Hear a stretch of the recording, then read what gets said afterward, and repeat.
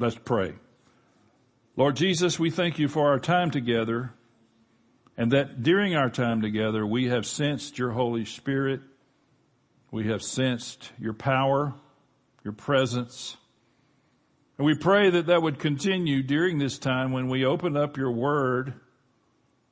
We pray that revelation from the throne of God would be ours, and that you would speak to us. And I pray that you would enable me to speak words that would come from you, and that you, Holy Spirit, would say more than I do.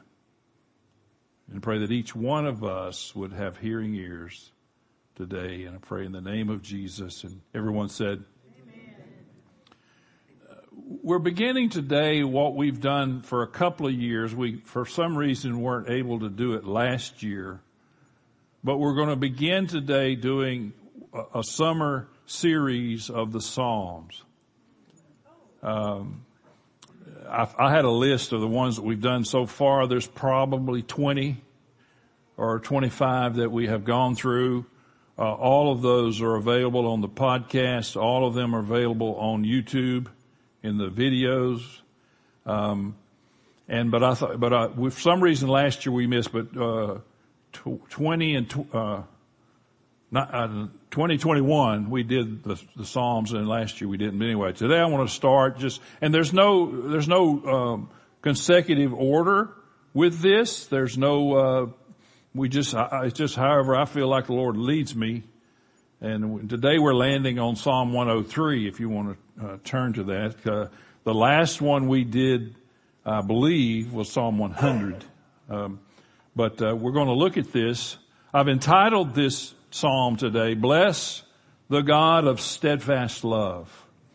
And it's interesting that much of what we have sung today has prepared the foundation for what God says in this psalm for us today. There's a reason that David mentions God's steadfast love 4 times in this psalm. And we'll identify those as we go through. As a matter of fact, in the English Standard Version, which is what I'll be reading from today, the word steadfast love is seen 191 times referring to God. You might get the impression that God wants us to know that He's a God of steadfast love. And much of what the Scripture speaks of Him is that He's a God of steadfast love. This psalm reminds us of who God is and what His involvement with us means. I must say that the majority of the Christian life that we live is, if we're going to be positive and be successful in our Christian life and do what God wants us to do, it will involve not just knowing God, although that's the top button in the top hole of the shirt, but knowing who God is, knowing His ways. We'll deal with that in a moment. And if you want to have a successful, powerful, victorious journey in Jesus Christ, you need to know the God whom you're serving. You don't need to just know about Him. You don't need to just know the religious trappings that surround Christianity. You don't need to have 1,500 bumper stickers on your car. I mean, unless it might take that to hold it together. I don't know how bad off your car is. All of that's great, but if it's not rooted in who God is, who is this God? And how can I get to know Him? Well, this is one way. This psalm also is a graphic portrayal of how much higher and different our God is from us. And I hope we get to see that too, that the greatness of God is not necessarily the smallness of us, but our size compared to Him, our impact, our effect compared to His. I mean, then we become grasshoppers. Psalm 103, verse 1, and I don't know who I was talking to earlier, but I still need my glasses to read this giant print. Maybe Carrie. If you'd stand while I read these, if you cannot stand for 22 verses, I certainly understand, and this is not a rule or a law. It's just something we do. It begins this way: bless the Lord, O my soul, and all that is within me, bless his holy name. Bless the Lord, O my soul, and forget not all his benefits, who forgives all your iniquities, and we've talked about this today, who heals all your diseases, who redeems your life from the pit, who crowns you with steadfast love. That's the first one. And mercy, who satisfies you with good, so that, we'll come back to that, so that your youth is renewed like the eagles. The Lord works righteousness and justice for all who are oppressed. And he made known his ways to Moses and his acts to the people of Israel.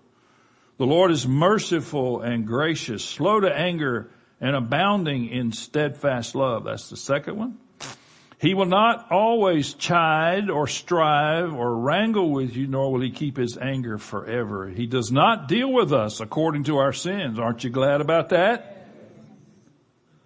I am. Yeah, you are too. Nor repay us according to our iniquities, for as high as the heavens are above the earth, so great is there's the third one, his steadfast love toward those who fear him.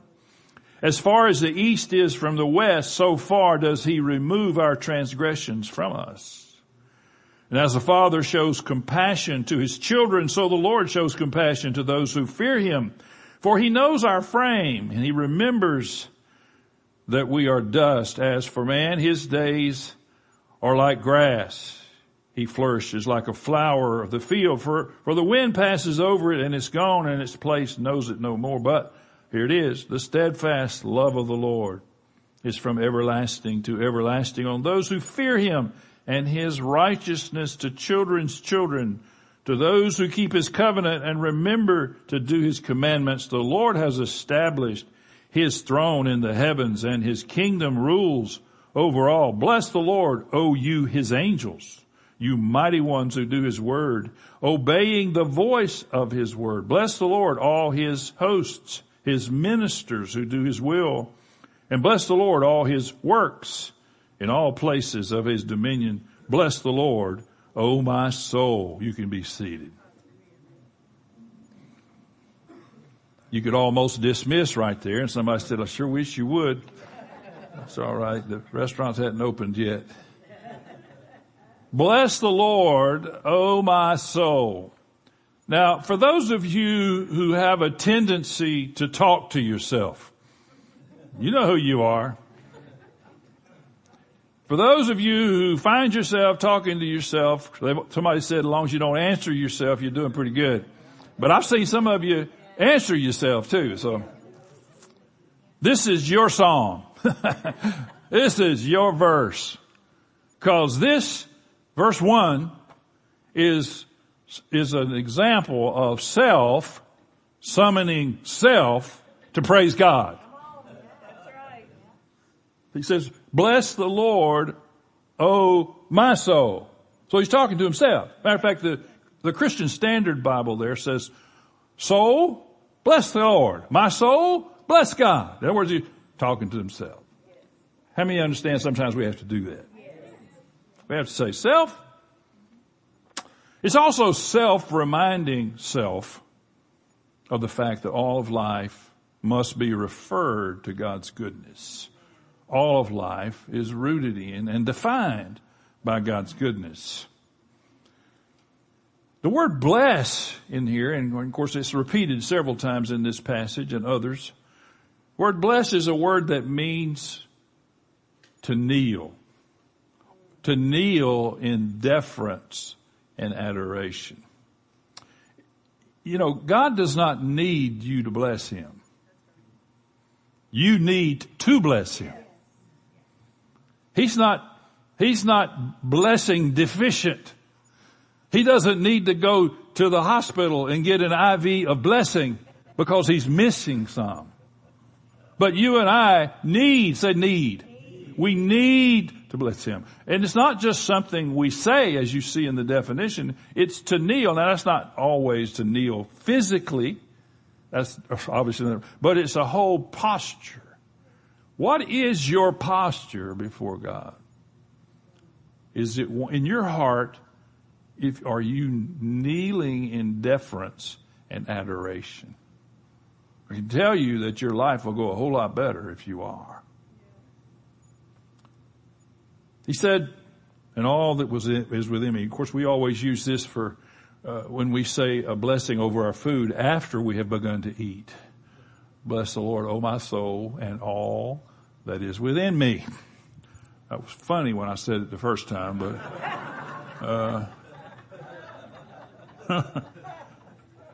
and what that really means is, with every bit of the Constitution that comprises who I am, with every fiber of who I am, with everything that makes up who I am, I bless His holy name.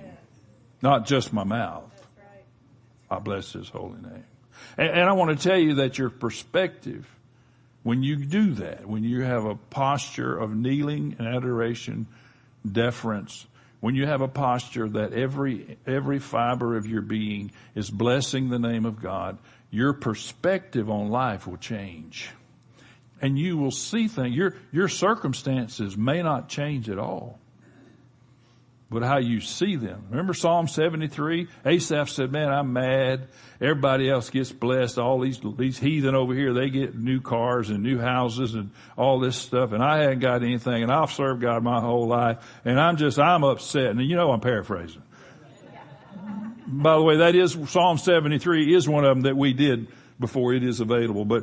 And in verse 17 of that chapter, it says, everybody say until I entered the sanctuary.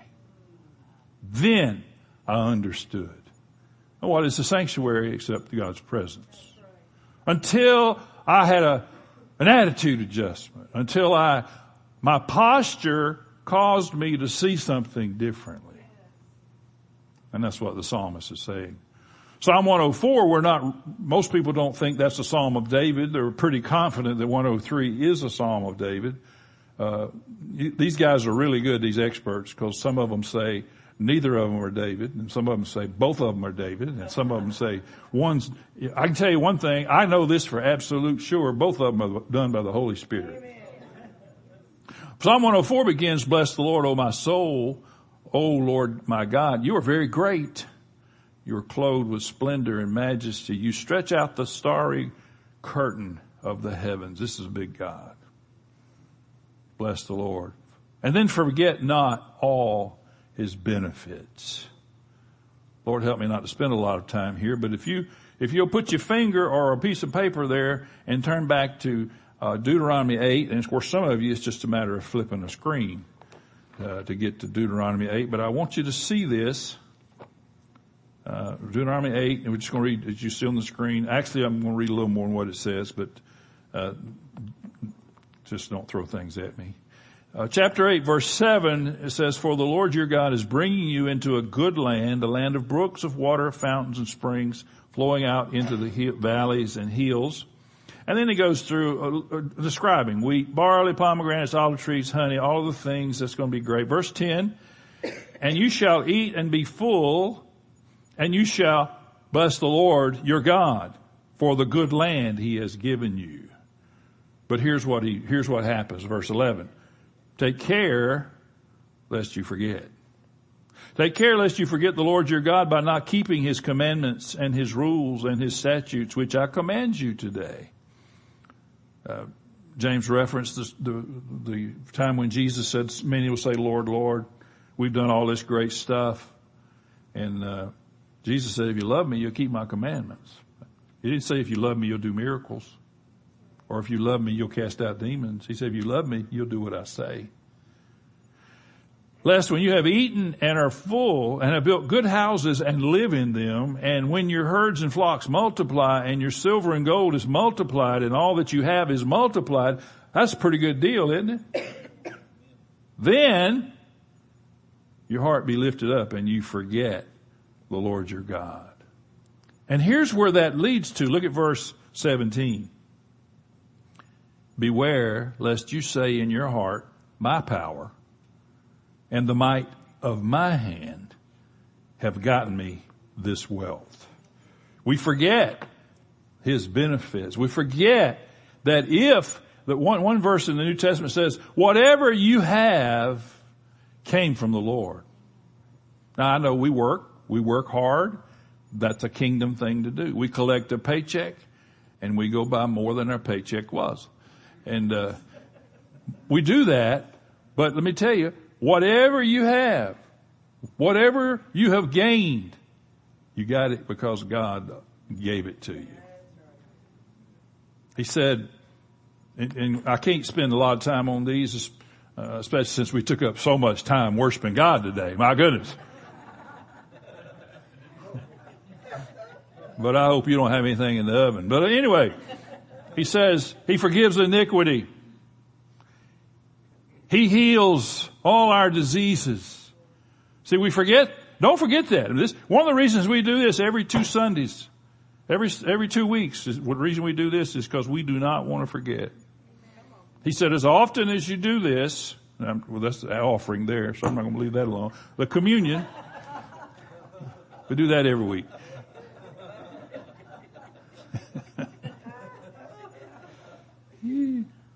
He said, as often as you do this, do it in remembrance of me.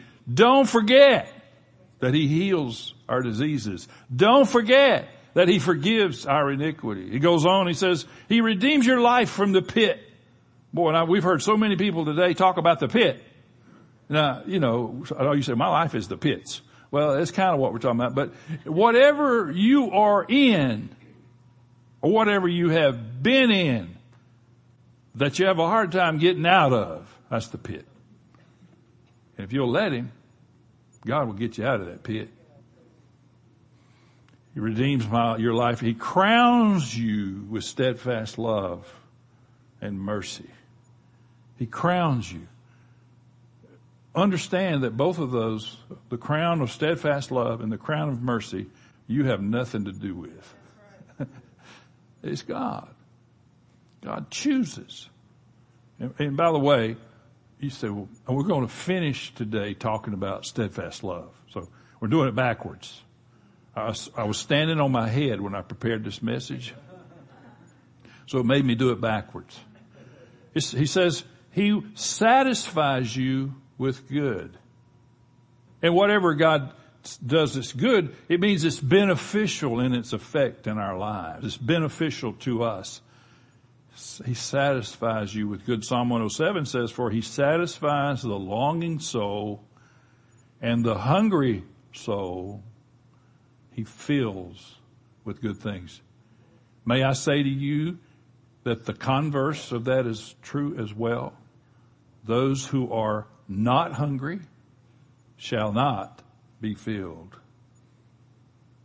So how do you get hungry? Well, you work. I'm just a country boy from Northwest Florida, sort of. But I understand that if you work, you get hungry. And of course, if somebody said, well, I'm not hungry, I said, do you have to be hungry to eat? I mean, obviously. But he fills us. He fills the hungry with good things. He satisfies us with good things. But here's what I want to say to us today. Who is it that determines what is good? You know it's God. We don't make that discernment. We try. Oh God, this is what I want. This is what I need. You know I need it. I'm not going to name it because it might be something you got or you won't. You know that's what I want. That's what I need. And God says, I'll be the judge of that. Delight yourself in the Lord, and he will give you the desires of your heart. Because if you delight yourself in the Lord, your desires become his desires. It's anyway, Lord help me. I'm chasing too many things here. He says, he satisfies you with good so that, everybody say so that your youth is renewed like the eagle. And some of us with some white hair are saying, Lord, give me some more of that good. I don't know if I said this last Sunday, but we were sitting in the conference in Gatlinburg last week, and I sat at the back table with Carrie and important people back there, and I run the overhead like William's doing for me, and somebody came to me to the table, and if you've ever been to the Gatlinburg conference, you'll know what this means. Somebody came to the table and said, I was talking about, somebody said, you see that guy right there? I said, which one? He said, the one with the gray hair. And of course, at that conference, 90% of the people there are this color. He satisfies you with good, what he determines is good. What he determines will benefit you. And when he does that, it renews your youth like the eagle. And that doesn't mean we found the fountain of youth. It means that he gives us strength and vitality and endurance. You know good and well that someone reveling in the benefits of God can do more, be stronger in the constitution of who they are than someone who is outside God's purpose. It says he gives righteousness and justice for all.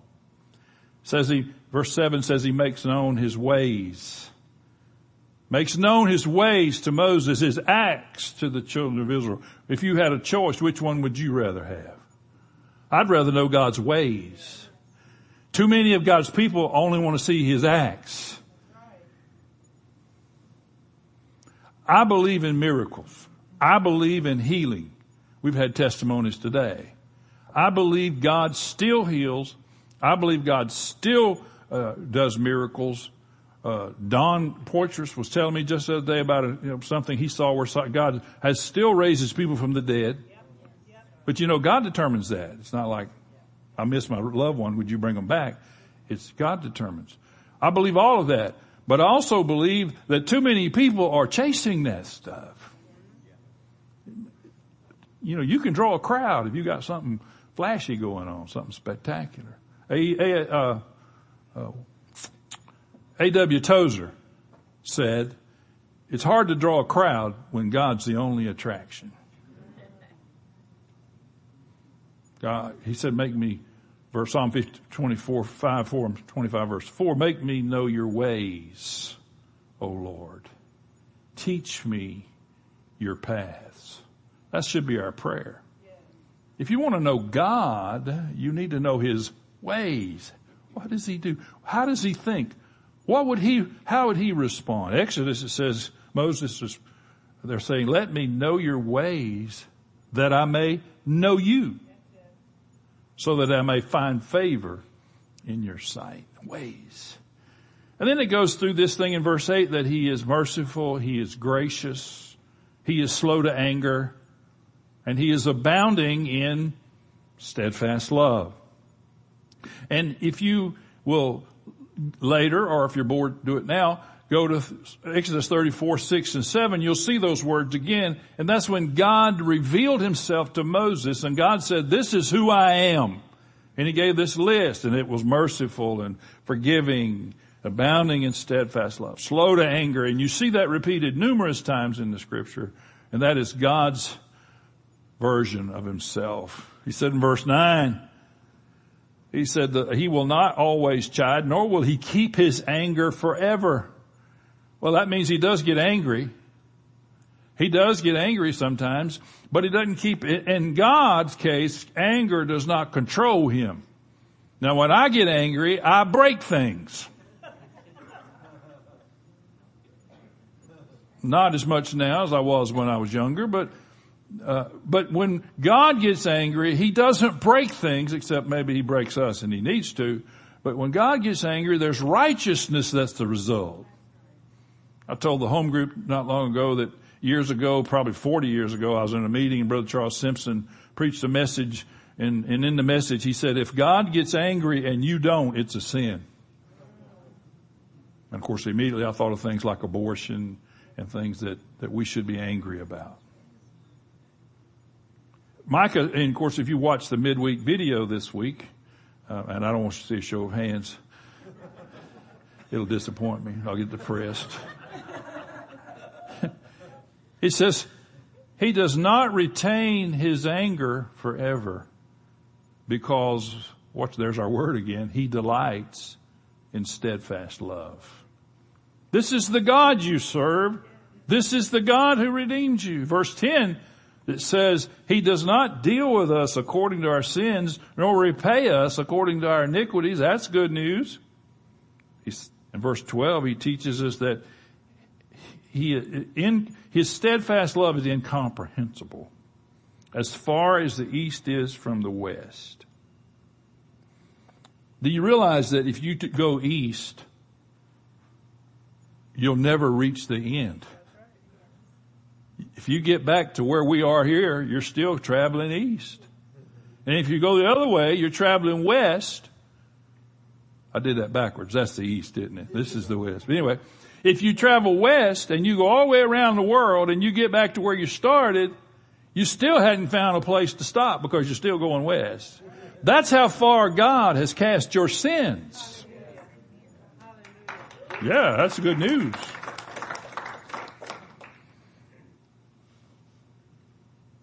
Verse 14 says he knows our frame. He knows how we are formed. Well, I mean, it's Adam, people rubbing their arms. Maybe we need to bump the thermostat a little bit. Sandy came up a while ago. She said, that's the first time today I've been warm. All those people around her. The reason he knows how you are formed is because he did the knitting. I think last week maybe we talked about Psalm 139. It says God, in the Hebrew text, it says God knitted you in your mother's womb. So he knows how you're made. He knows you. Now that's a scary thought. But here's the great news. He knows you. He knows all the mistakes you made, James Owen. And everybody else. And he still loves you. He still cares about you. He's still going to use you for his purpose.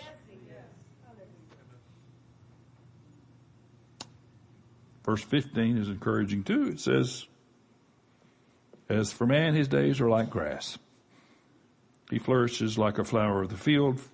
For the wind passes over it and it's gone, and its place knows it no more.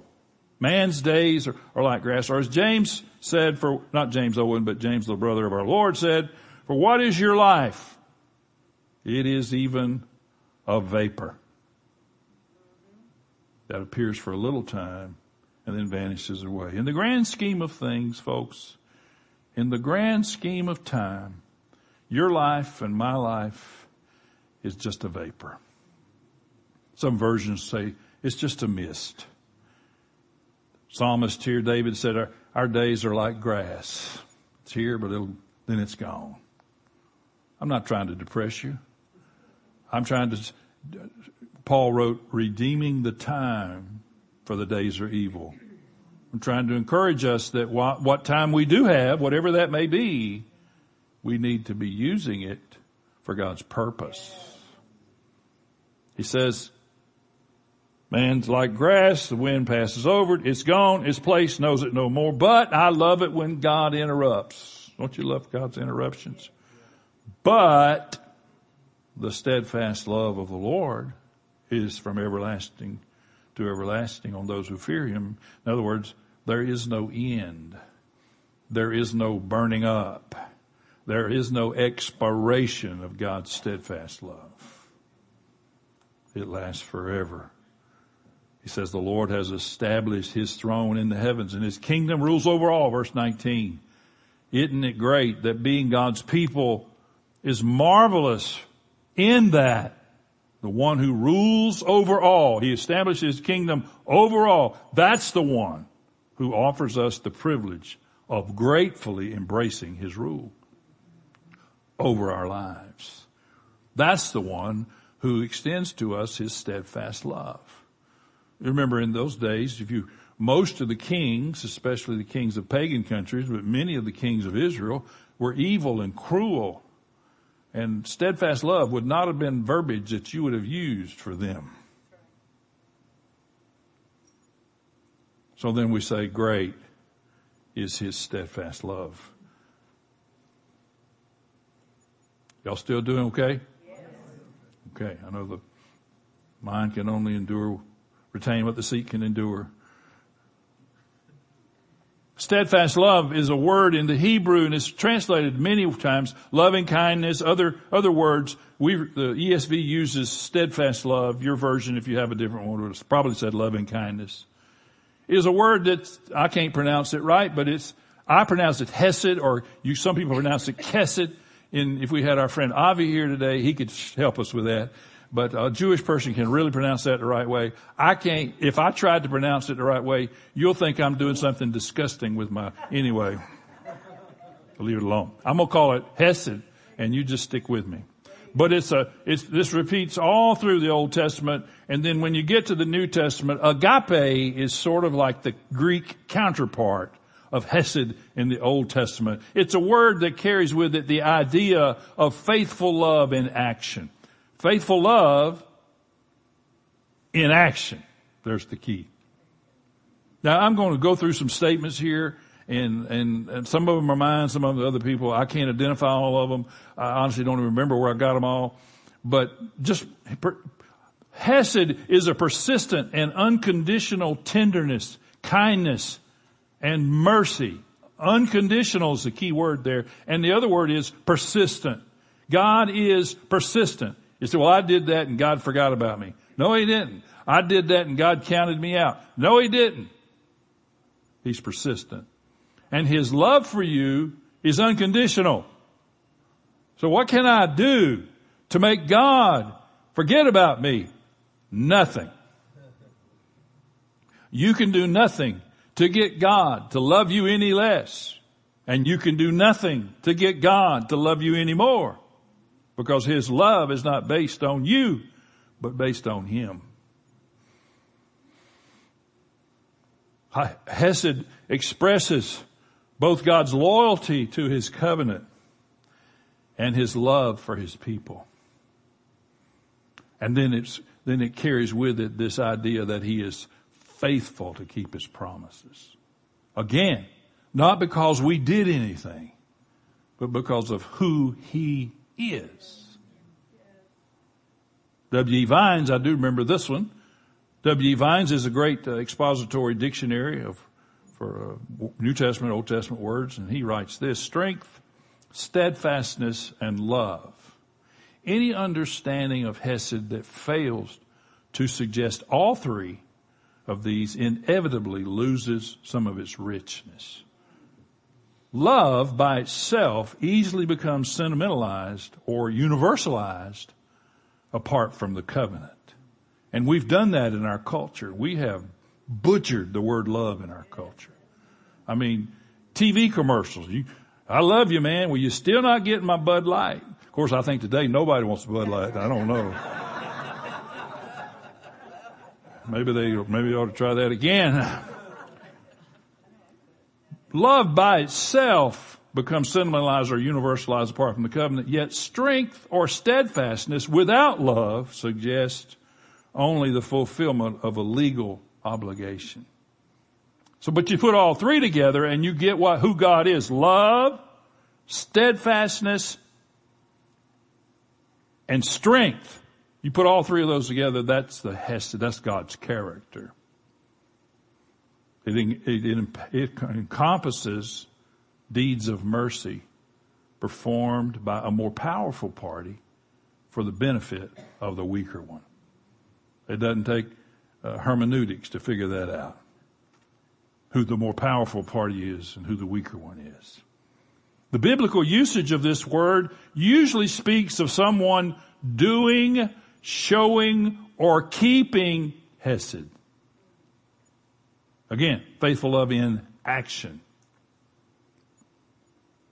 It implies personal involvement and commitment in a relationship beyond the rule of law, beyond the obligation. I like this one. It's not merely love, but loyal love. It's not merely kindness, but dependable kindness. It's not merely affection, but affection that has committed itself.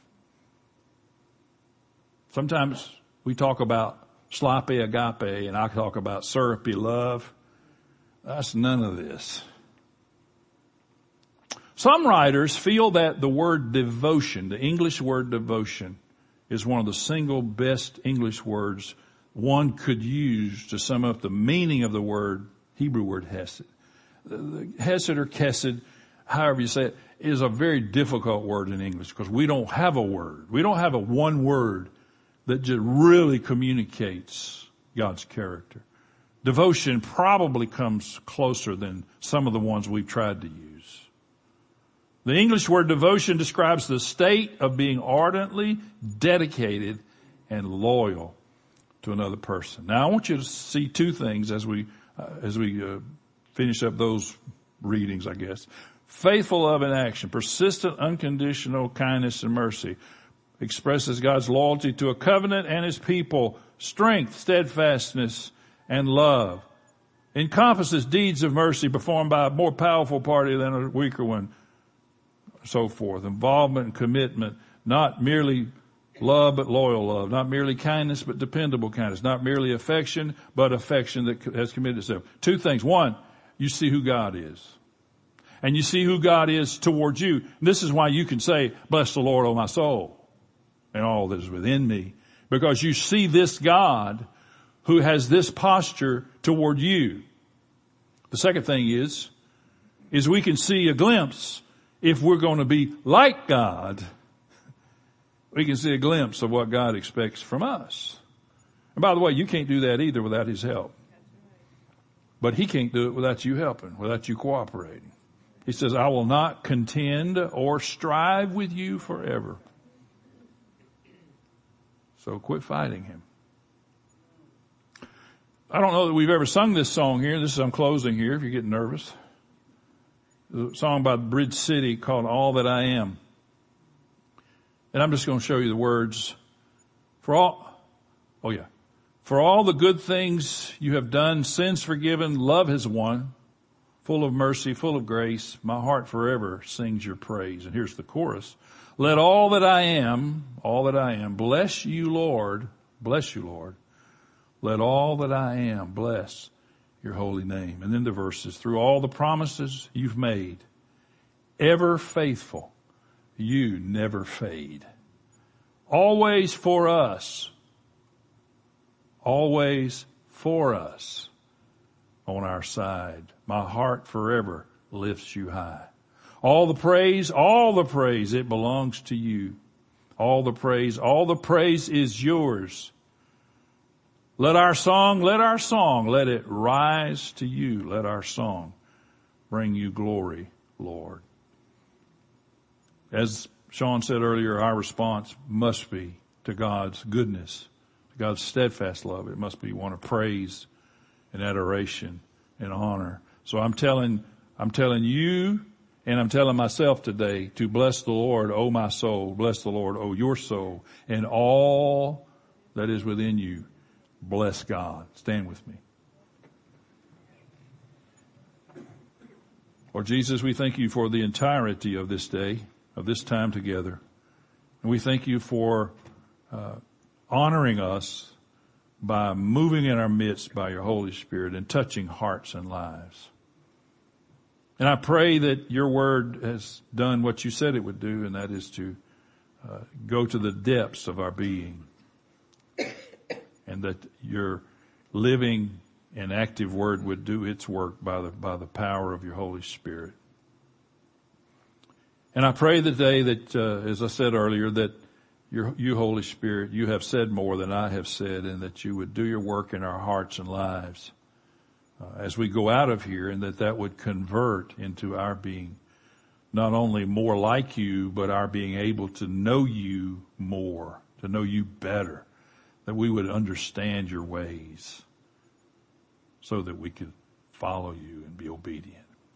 And as we go, I pray that everyone go with provision and protection and power and strength and revelation as we go out into society and our various places and our various walks of life. And we carry with us the seed of the kingdom of God. And we pray for opportunity to sow the seed. Thank you for this time together. And I pray in the name of the Lord Jesus. And everyone said, God bless you. You're dismissed.